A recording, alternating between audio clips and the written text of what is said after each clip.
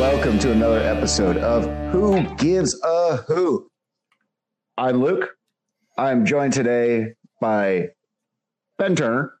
Hello. Hey, Ben. How's your biking going? It's great. I did a real solid workout, about 40 minutes of sweet spot. Today is hard, but I got it done. Feeling good. Training's good. Finally back in the green zone. Feeling great about it. You're just about ready with your cardio to come play pickup with us. Oh, gosh. Speaking of I ran for 3 weeks in a row and my foot hurt and I stopped running. I hate running. But anyway, I digress.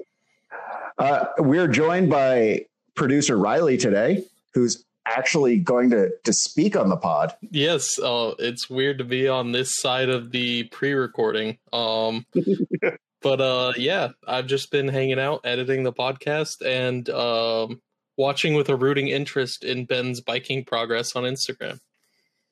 Fancy. I like to hear that. And joining us as our special guest, hopefully soon to be friend of the pod, Bobby Murphy, new assistant coach for Union Omaha. Good evening. Thanks for having me. Well, glad to have you. Glad we suckered you into it. It's not everybody who really wants to come on this pod. So glad you. I was not coerced at all. I was all volunteer. Blink twice. Yeah. So let's break into some news. I feel like we got some. Ben, I think you have one that you really want to get out there. Oh, I really do. Phoenix rising, more like Phoenix falling to us twice.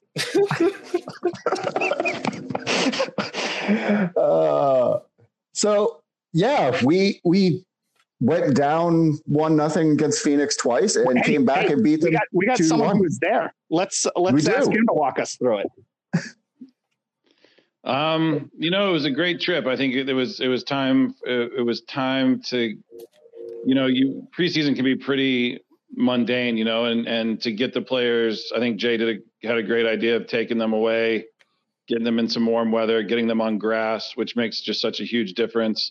It got off to a rough start. Actually, our flight was delayed 5 or 6 hours. I think they were actually trying to rebook us the next day and ended up sending another plane just because we had, 30 people in our party and they couldn't rebook us. So we really did not get settled in. I didn't get to bed till 1:30 Pacific time, Phoenix time, which is 3:30 a.m. here, and we played at noon. So yeah, the players were great. To be fair, the first game, they, fought hard and grinded away. And, then we trained for a couple days and got to play Phoenix again and were able to change some things up, which, was decided to, instead of just, staying with the same shape and almost going with a repeat of the game, try and mix some things up and see how players responded. And they did great. And, I think Jay deserves, I don't know how much credit he gets and how much people really know the effort he went in and on the recruitment side and the characters he's brought in, just kids who want to work hard, kids who train hard every day, they learn and they just want to win, and I think that, solves so many problems, having those types of people in the locker room every day. So, the trip was a huge success. Everybody got home safe. So I think it was something well worthwhile, and to go up against a team that has a payroll of well over $1 million, I think, and to come away with 2 results. Anytime you do that, it shows progress and puts us on a good course for what's coming, in the next 6 weeks.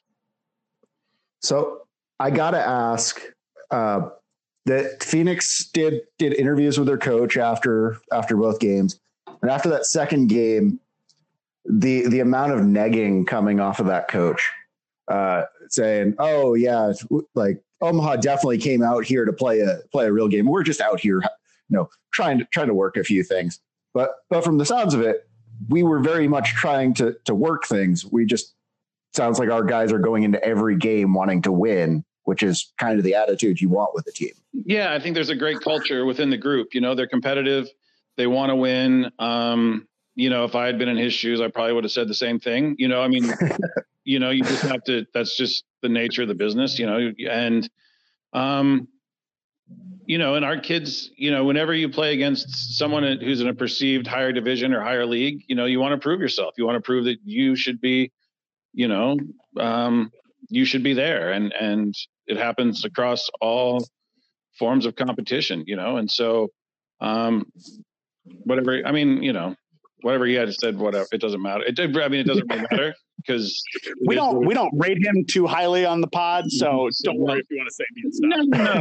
No. I mean, he's a colleague, and but I think we professional respect, and it doesn't, whatever he has to say doesn't change the fact of how hard we played and how well we played and what we're going to do this season. So I worry about things that matter, and that really doesn't register very high on the schedule.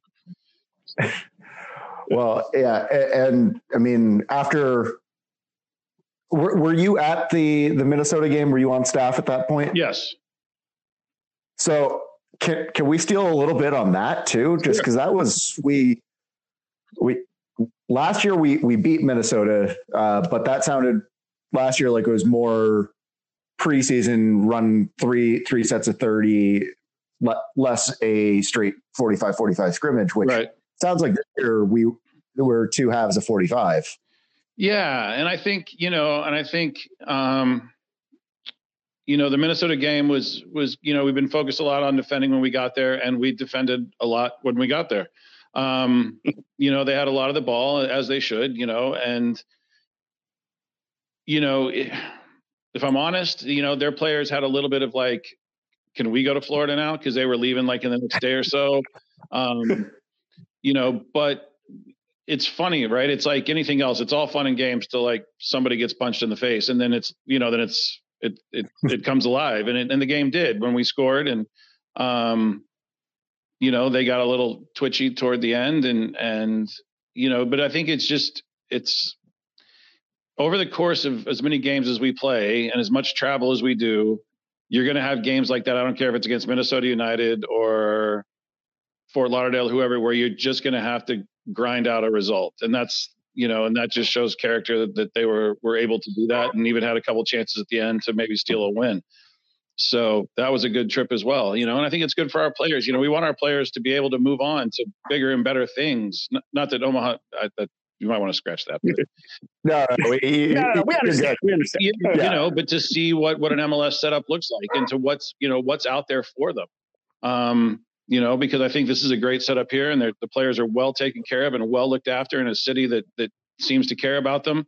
But there's always, you can try and attain, whatever's next. And so for them to see that, I think is important.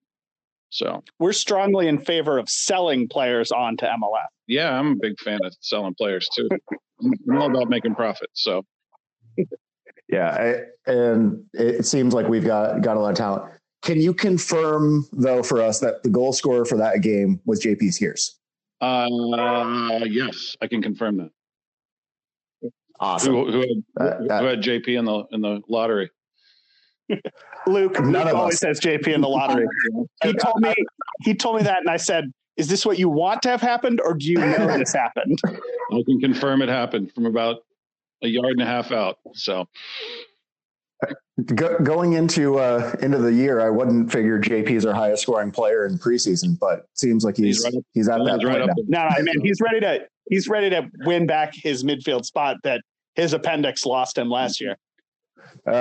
He still owes me a banger. He does. So our next game or announced game on the books is against SKC 2. What's that? 4/17 at 2 p.m. Same day as a friend's wedding. So I'm not going to be there. Ben, Riley, rubbing in my face. We gotta start coordinating our schedules better, because I believe this is the second home friendly in a row that you and I are both out of town for. Well, why don't you guys just get us the schedule and your schedules, and we'll work around those from now. I would appreciate it. Thank you.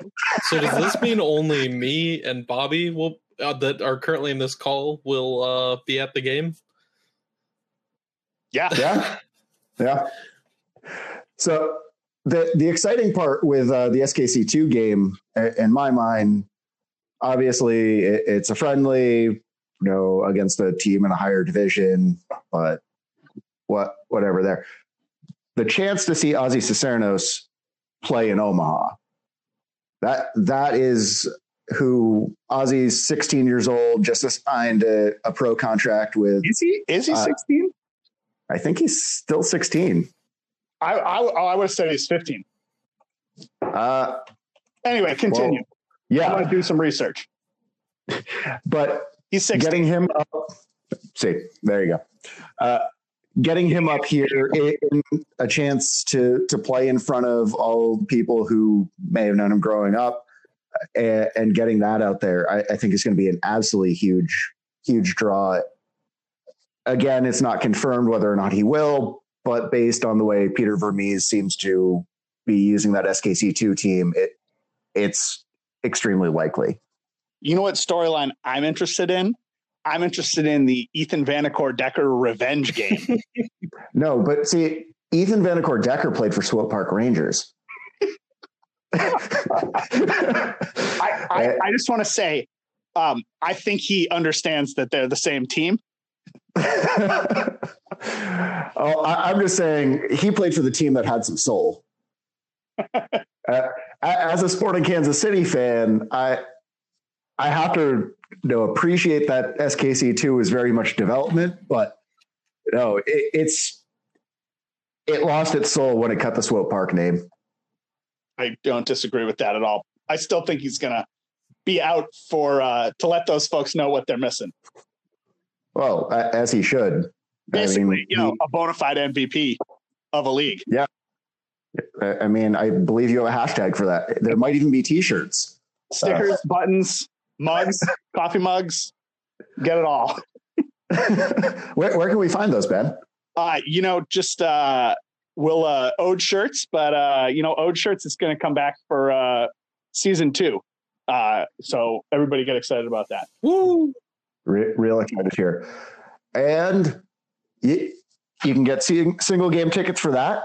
I believe they're at a little bit of a premium, so that way we can pay SKC2's high price to show up. But then you can get your single game tickets for, is it the full season at this point, or just the first couple of games? I think it's just the first game. I was emailing with Josh today. Everybody should know Josh Sindelar, season ticket rep. I was emailing with him today, just making sure I'm able to take the whole family to some games. So, if you still have things like that you need to get taken care of, I highly suggest reaching out before, turns out you're sitting next to one person for one game, and therefore your family's never sitting there. Well, and I believe he can be reached at joshs@unionomaha.com. Josh's at unionomaha.com. Josh's. Yeah, okay.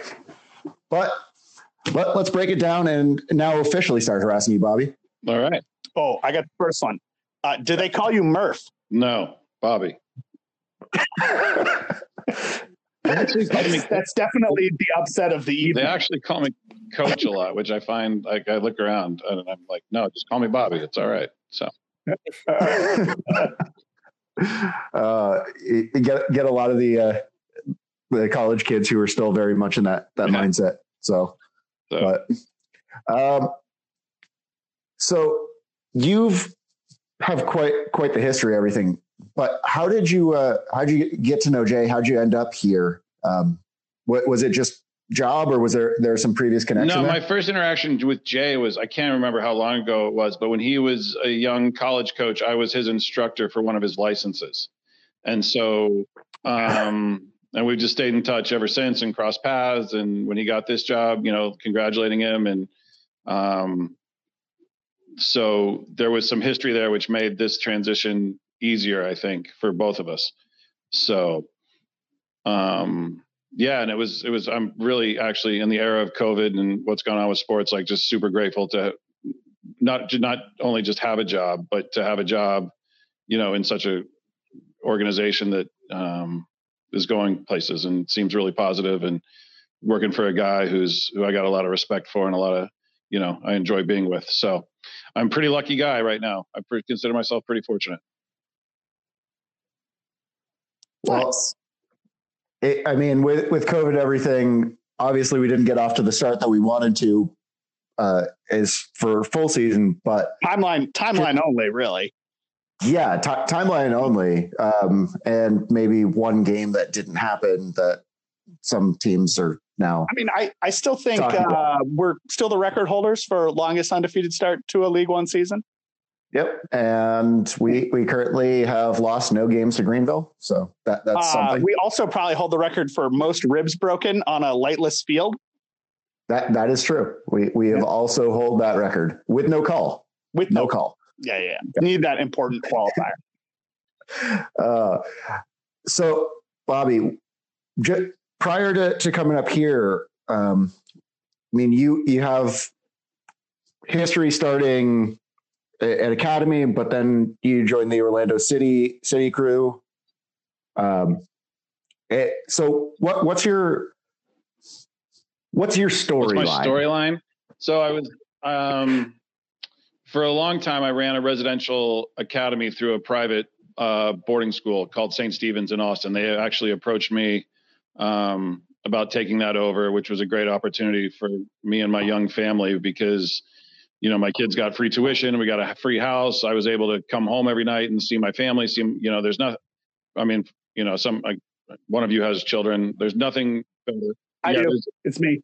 There's nothing better than like being able to see your kids during the course of your work day and their school day, just to cross paths for if it's a moment or to have a lunch or whatever. I mean, that was a pretty amazing time and experience. Sounds pretty awesome. Yeah, it's great. And during the course of that, I'd worked with Adrian Heath. Orlando City was originally the Austin Aztecs for 2 years in the old USL. And so I was his assistant for 2 years. And then the franchise moved. They realized they weren't going to get MLS in Austin at the time. And I think and moved to Orlando. And I couldn't afford to go to Orlando. And, if it was family first, really it was a better decision for my kids. And at that time. So I stayed. And then eventually, when my kids were old enough, he called and said, can you come down? And so I was his assistant for a while and then interim coach after he was released. And then Jason Christ kept me around for a couple more years. And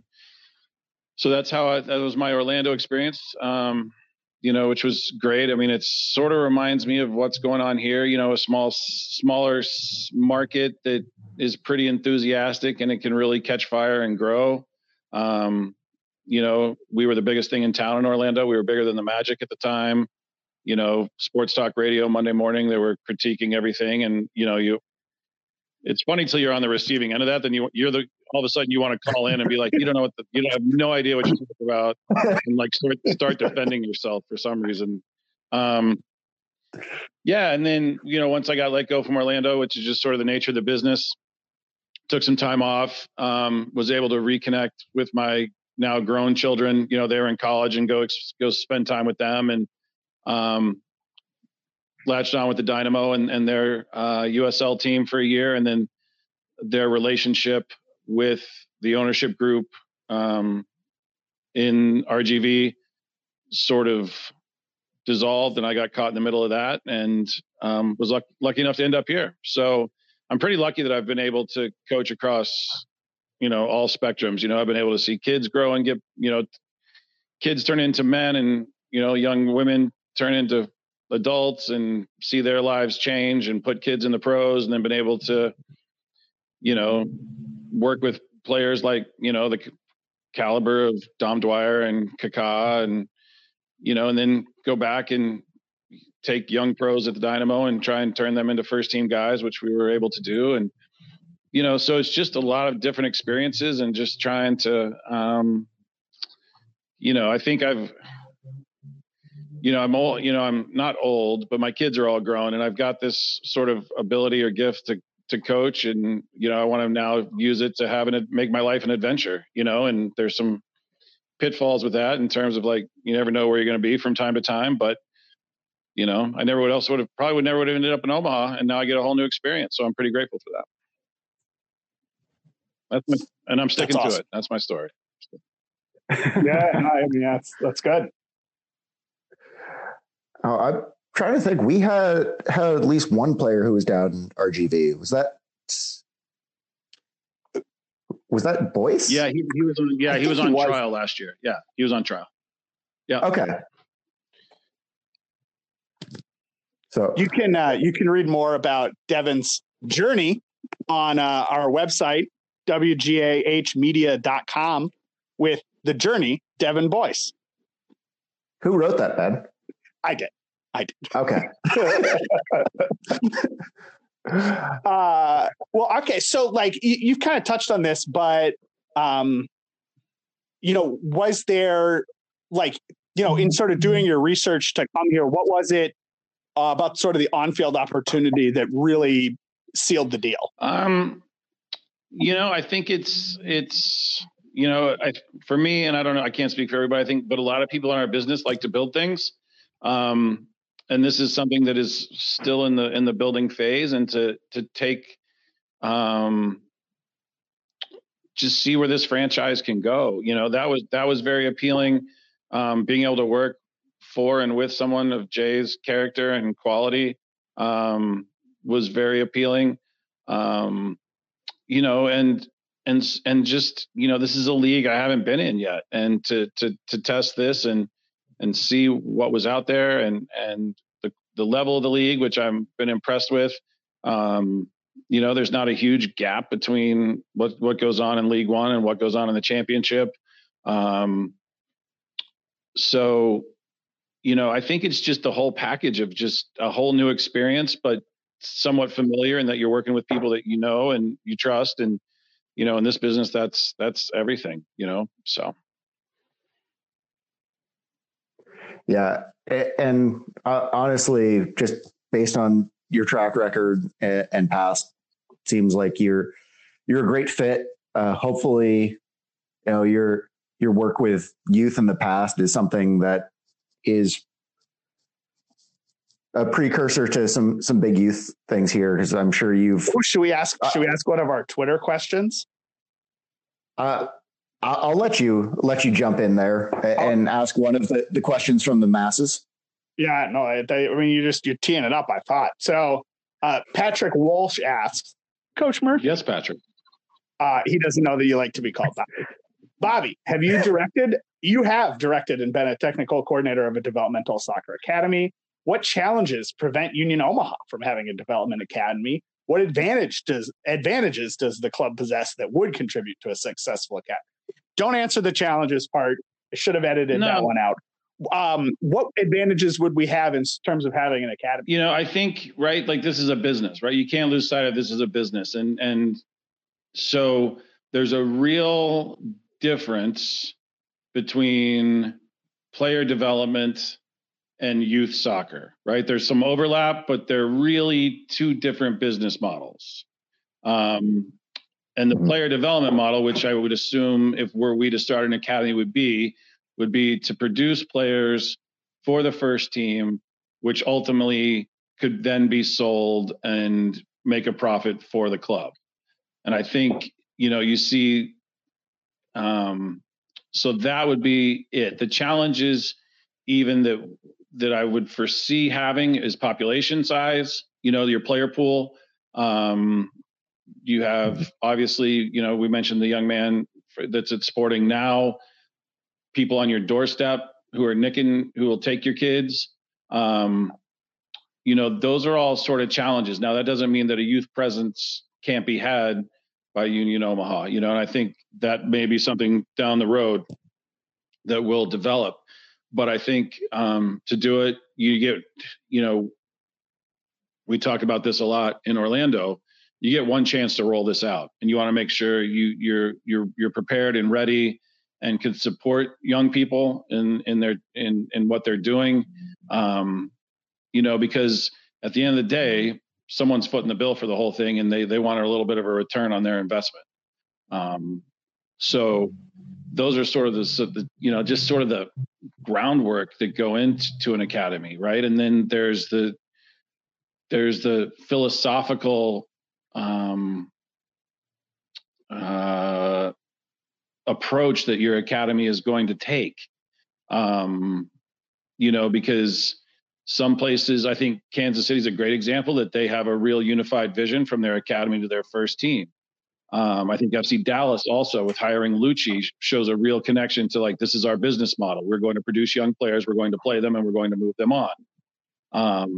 I think it's really hard, in my opinion, and it's just mine and whatever it's worth, the club has to have a separate vision for who it is than necessarily whoever the head coach is of the first team at the time, because head coaches will come and go. But the club is the club, and they need to really have their own identity. And that takes a lot of thought and work to translate that philosophy into who the players you're going to produce are. So, I mean, it's a lot more than just ordering a bunch more smaller size uniforms. And, to do it right, I think it takes a lot of work and a lot of resources. And I think you have to get the first team right. But if you look at, the ones here, like Sporting, I think is one, FC Dallas again is another, Philadelphia is another, where if you get it right, your academy then drives your first team. Right. So they look first internally, and that drives the style and the player needs for signings and recruitment and all that.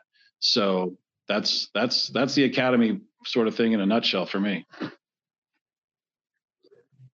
So basically, we need to really enhance the transfer market as well as just solidify the business model before you think it's but I think also too, right? I mean, we're getting kind of in the weeds here, but let's. That's what this pod's for. Yeah, that's why they come. Okay. That's why they come to us. All right, pretty deep. No, but if you look at it, right? I was speaking with an MLS academy director who came from a club in Spain. There's no secondary market in the U.S. for players, if that makes sense, right? So if you're Man City, for example, or Spurs or whatever European club, yes, Leeds. You might. All right, Leeds. Sorry. No, not Leeds. Great contribution, Riley. I'm so glad you're here. But and there's no secondary market for players as there is in Europe. So Leeds may not be able to sell one to a Premiership club, but they can sell one to a Championship club or a League One club. Here, it's either there's no secondary market. They're going to college for the most part, if that makes sense. And the guy in Spain said that, Villarreal, where he was at, made more money overall on the 200 and 300,000 euro transfers as they did on the 10 and 12 million ones, because they could just produce so many players, sell them to second division clubs in Spain, Portugal, wherever they went. So, that's a real sort of challenge as well, that there's, the ones that don't make your first team, where are they going to go that you can still monetize that? Yeah. And it seems like USL in general is kind of working on that. Tormenta, South Georgia Tormenta has had some luck. I'm Indiana. I forget his last name, Vasiliev, who ended up transferring from their academy to Aston Villa. But it's few and far between. And with the current market and everything stateside, I think The Athletic, I think it was Reuter, put out an article talking about how a USL one club was asking $100,000 price tag on a player. It was offered $4,000. So just the dilution of everything in the transfer market here, just because of the perceived value isn't there without we could go further and further into promotion, relegation, and the benefits as it pertains to the transfer market. But that's a podcast on its own. We'll bring it back that we were offered X number of thousands of dollars for a player, which to us is an asset, and it didn't match up. Mm-hmm. So we said, no, thank you. And that's why you have contracts, and that's, but I think, it's just going to keep growing. It's going to keep maturing. Like the money coming into the game is going to keep growing. I think it's just, my kids, my dad, the only other time I was in Omaha before I moved here, I was in fetal form because my dad played the 1969 College World Series and my mom was pregnant with me. But in 2 generations, baseball was wiped out in my family. My dad was drafted by the Mets. My kids never played. And I think that's a trend that's sort of, in a lot of ways, growing. And the game's only going to get bigger and keep growing, and more money will come into it. And these things will work themselves out. But, it just takes time, and we just have to remember that. Like, we want things when we want them, but that doesn't mean we get them. So. Now, have you met the team's primary owner, Gary? Have you met the team's primary owner, passing, Gary yes. Green? Okay. Does he know that your father was drafted by the Mets? Should I drop that one on him? All right. You should. Yeah, definitely. Huge Mets fan. Oh, when I worked for the team, I should have dropped to Gary that I worked for a former scout for the Mets. Might have helped. But bringing it back a little bit more to Union Omaha and you, Bobby, with the team and being as tight knit as it is, almost the entirety of the team last year being brought back. What are your responsibilities on the field, on training field, and game time? With Union Omaha? Day to day, I help prepare training sessions with Jay, organize that stuff, get it into a database so that we have it. And then on the field, we just sort of divide up responsibilities. I think having multiple voices is important, not only for the players, but I think for the coaches. I think sometimes you just need to sit back and watch. And so, the fact that he trusts me to do that and he can sit back and watch and sort of just observe and take it all in, I think actually will help Jay. Sometimes we get too close to it, and we can take a step back and see things that if you're in the middle of it, it's hard to see. In game time, games for me, I try and stay as unemotional as possible, try and stay as objective as possible, to take all the feeling and emotion out of it and just really sort of assess what's going on as truthfully as I can and just offer feedback where I can. And so that's me. I'm the old guy who just sort of sits around. The wise wise, but nice. You got to build yourself up on the pod. All right, we'll tear you down when you're not on speaking here. Of wise, we're going to segue here. When I heard the name of the supporters group, I dusted off my George Clinton albums. I thought, make my funk a P-funk because I'm getting funked up. And then I heard it was just a school of owls or something. So I learned that today. Yeah. A part of it. So yes, it was a little, as far as I recall, it was a little dual purpose there. Because there are definitely a lot of people who were looking at it from the funk, some red light, green light, but when you have everything around it, it seems like there's always a hard time finding a good name for a supporters group. So now I know. So I learned that today. So yeah, the more you know. Exactly. So having now gone over your responsibilities, what are your personal goals for the team?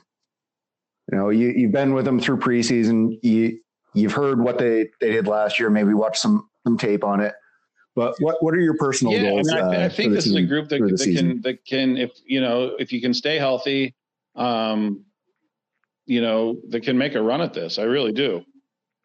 And you never know what happens in the course of a season, but I think there's a culture, there's a mindset, there's a set system of play that really lends itself to consistency. So we have a bedrock from which to build from every day. There's standards from which we operate from every day.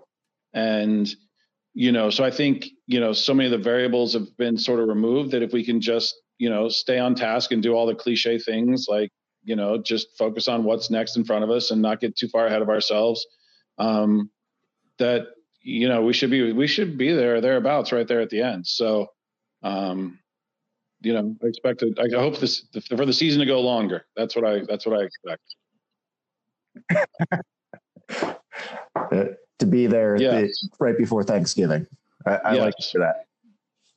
So a very important thing that seems to come up when new people get involved with Union Omaha, and the supporters become very interested in who that person's teams are. So what teams do you root for, Bobby?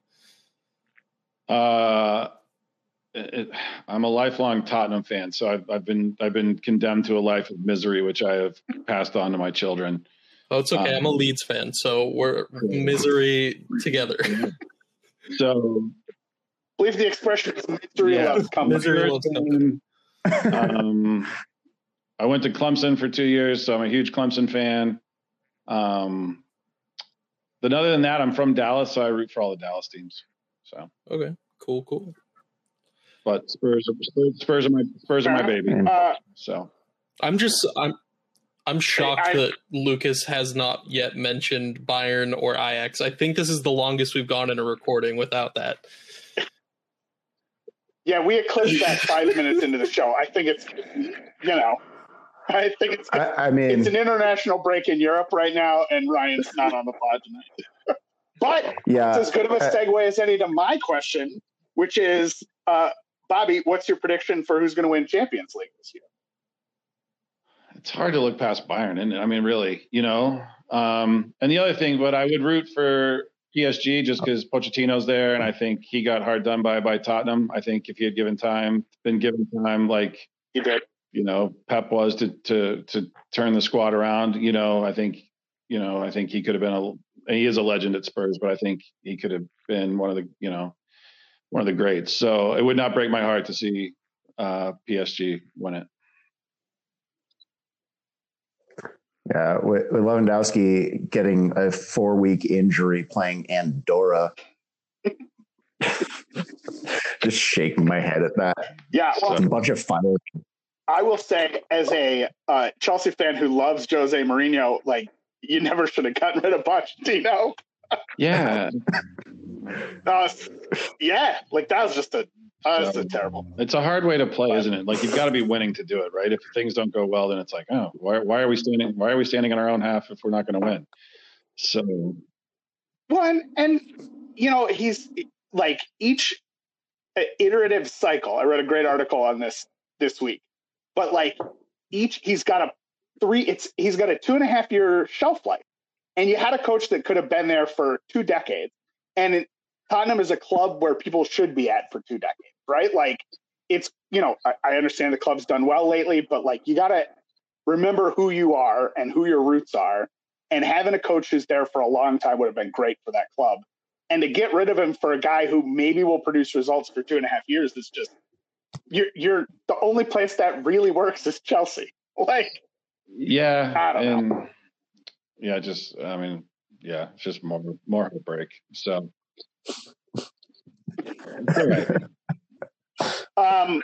We can dive into some Twitter questions. We have a few more. This is from Ranting Blue Penguin. What do you think we? Is that Tim? I think so. I wasn't going to out anybody. What do you think we can improve on most from last year? And some examples given were position group play, attacking philosophy, etc. Yeah, I think one of the, and I wasn't here last year, and so for me to speak on that, I don't think is fair. But what I will speak on is things that we're trying to improve over the course of preseason.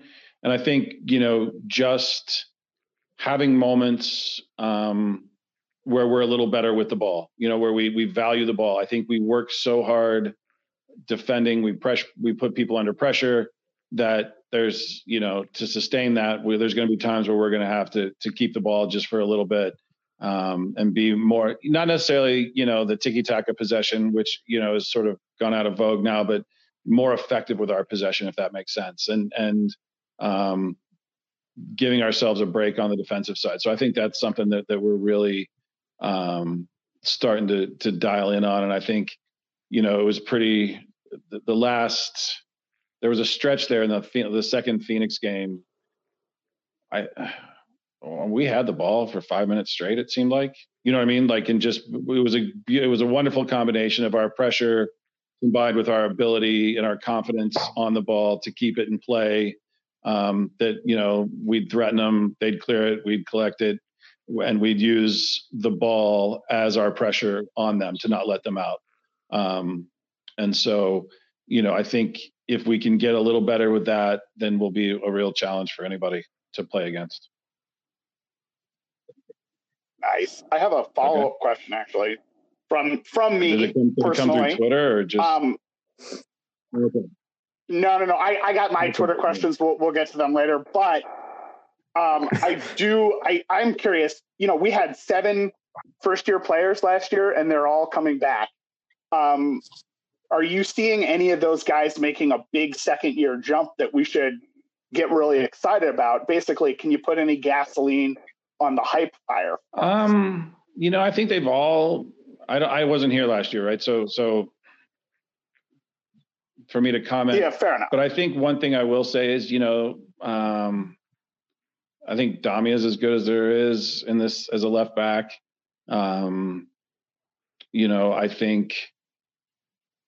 I think players like Evan, the year of being a pro under their belt, the maturity that being a pro takes, and players like that will all push on to that next little level.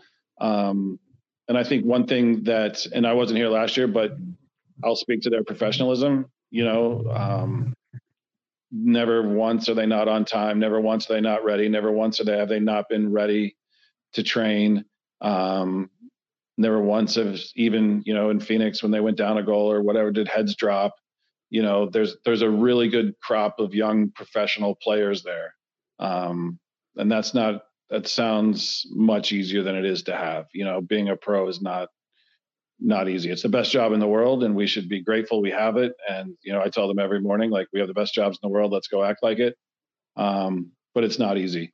And I think, we used Adrian, when I worked for Adrian had a little saying, right? And I think this group embodies that saying more than anything, right? So if when you walk out of the tunnel and you see one of you guys up in the corner, they have, it's the player's responsibility to play every day as hard as any one of you would play if you got one chance to put on that shirt. And I think these players embody that sort of spirit, that they represent their club and their community really, really well. And I expect that. I see no reason for that not to continue. So. Yeah. Well, I mean, if the club did ever need a normal person to put a shirt on, I know a goalkeeper. Luke can attest. No, Riley, you've got 2 dives into a game, and then it's hurt. Yeah, but if you're in a good spot, you don't have to dive, so you'll be all right. There we go. Now, we've Ben's pushed this, and we've talked a lot about the younger players on the team, but we have a couple seasoned veterans. Have you seen, in just your short time here, have you seen some good leadership qualities out of those guys who've been pro for a number of years? Some of the guys on our team been pro over 10 years, but where you've got players looking up to, and they're just being a positive leadership influence out there. I would say that, like, the group does a really good job of policing themselves. I think any new player coming into a new place, there is a bedding in period that takes a little while, right? And none of you would like anyone just coming in from some other office, wherever you work, and start throwing their weight around, right? So it takes these players a little time to figure out the dynamics, and but I think we're starting to see some of these qualities emerge. I think,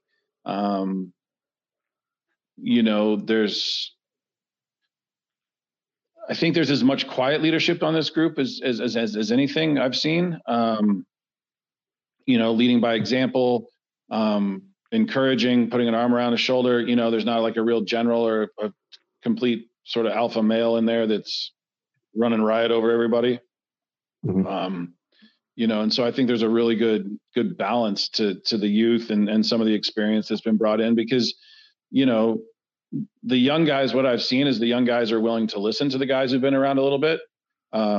They will take information on. And I think what you can't overestimate as a coach is the importance of having those guys, because it's just like, your parents would tell you one thing when you were a teenager and you're like, yeah. But then when somebody else who's not your parents tells you the exact same thing, it registers completely differently. It makes more sense. It's the same thing with players. Mm-hmm. My wife and I talk about that a lot with each other. So I think we're seeing a lot of that, which is positive. So, yeah.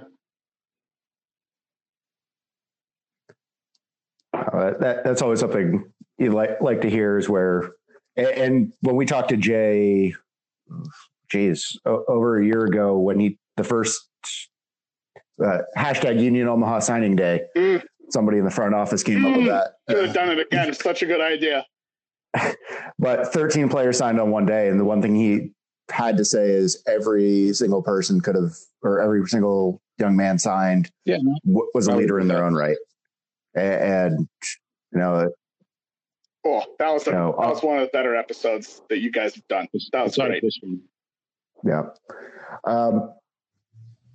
So someone from the front office, this wasn't asked over Twitter.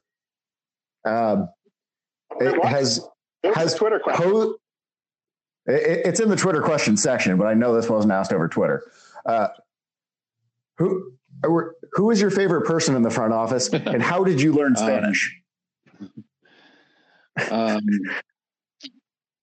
I learned Spanish through school, going to Mexico, going to Colombia, just speaking Spanish every chance I could. So I think it's important to when you have so many players, especially at MLS, we had a lot of guys we had, from South America, and to be able to, it's a delicate thing, right? Because they need to assimilate on some level and learn English, right? But at the same time, to be able to express themselves in their own language at times is important. And so I always took a little bit of pride in the fact that I could provide that for them. So yeah. And who my favorite person is, I'm not doing that. I love them all. But I do love sharing espresso every morning with Yanira, so that's good. But then James takes really good care of me, so everybody's been great. So yeah, of course he does. We call him James though. I'm trying to get him not to be called James anymore. Straight James. We like to call him I refer to him.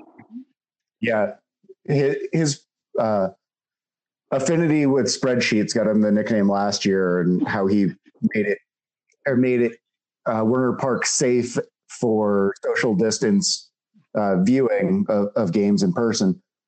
So he became Jimmy Spreadsheets. Yeah. As well as his dark upbringing. All right, I got one last non-Twitter question. What TV show would you be watching if you were not doing this podcast, and why should we all be watching? What have I been watching? I'm gonna have to rewatch it, but I just watched that QAnon documentary on HBO. Holy cow, that's a whole nother universe I know nothing about. So, I'd probably have to go back and watch that again. My daughter and I started the Netflix show about the Pirate Republic in the Caribbean.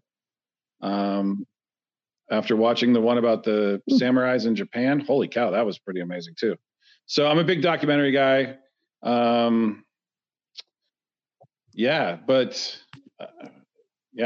But my favorite show of all time is The Wire. So if you've never seen The Wire, I strongly recommend going back and watching that. If you're a documentary guy, have you watched Free Solo? Stop plugging leads. I have not, but I know what it's about. Going up El Capitan in Yosemite. Yeah. No, you know why I won't watch that? is I hate heights so much. Like my palms sweat when I see people like standing on the edge of buildings and stuff. My palms on TV, my palms start to sweat. So I won't lie to you. It's definitely shot in a way that would make your whole body sweat. So yeah, that's why I stay away from that stuff. So, yeah. Well, Riley and I have also been enjoying, or various levels of enjoying, Drive to Survive. Oh yeah, I do. I haven't watched the new season. I do like that, and I got into F1 because I watched that Ayrton Senna documentary years ago.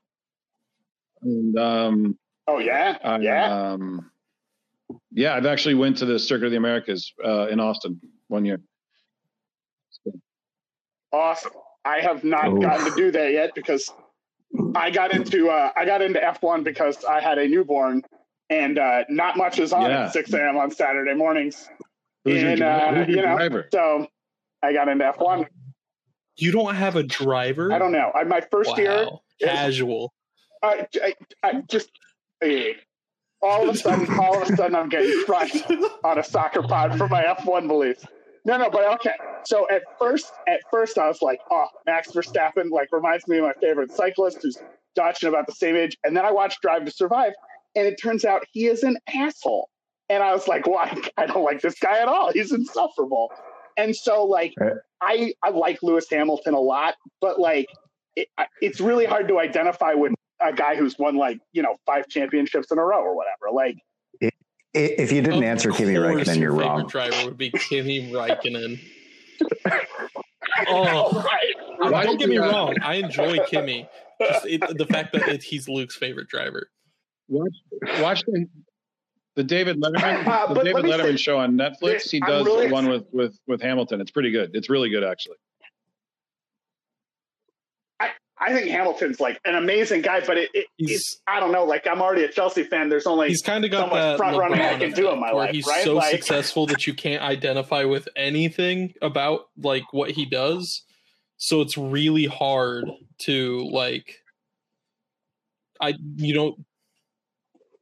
Yeah, how can I turn on TV on a Sunday morning and be like, I want to see win today, Lewis Hamilton? Of course it's going to happen anyway. I just want to see it be competitive and interesting. And I got to say, Ricciardo and Norris this year on McLaren. Lando Norris is my favorite driver. I'm excited about it. And then I would honestly have to say Lewis is second just because of all of his success and all of the stuff that he does off the track too, I think is amazing. The tax evasion kind of loses me on. You think Kimi pays taxes? 20 drivers on the grid. Hey, saying he still lives in Finland. Pretty sure he lives in mine. Bobby, do you have a favorite driver? Oh, smooth operator. Yeah. Sorry, I'm letting my F1 nerd. I think he'd be a bit of a tough hang though. He's mid-pack guy. He does all right. Seems like a nice guy. So yeah, all right. I'm all for that. Yeah, fair enough. All right. I think we got one question left, Ben, because typically we ask, where can people find you? And I don't believe you're on Twitter. I'm not sure if you want people tracking you on Facebook or Instagram, but where can people find you? Well, I want to say thank you. They can usually find me between 4 and 6 at the hot yoga place on the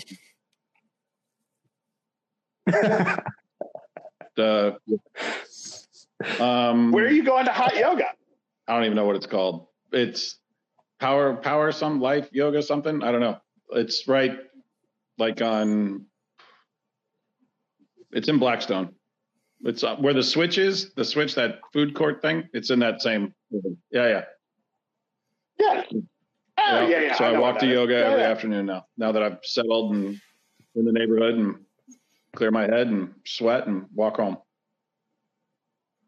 So that's where they can find me. That's beautiful. Perfect. Before we ask the final question, I do want to say thank you. Ooh. When I said I'll be the stiff guy in the back row.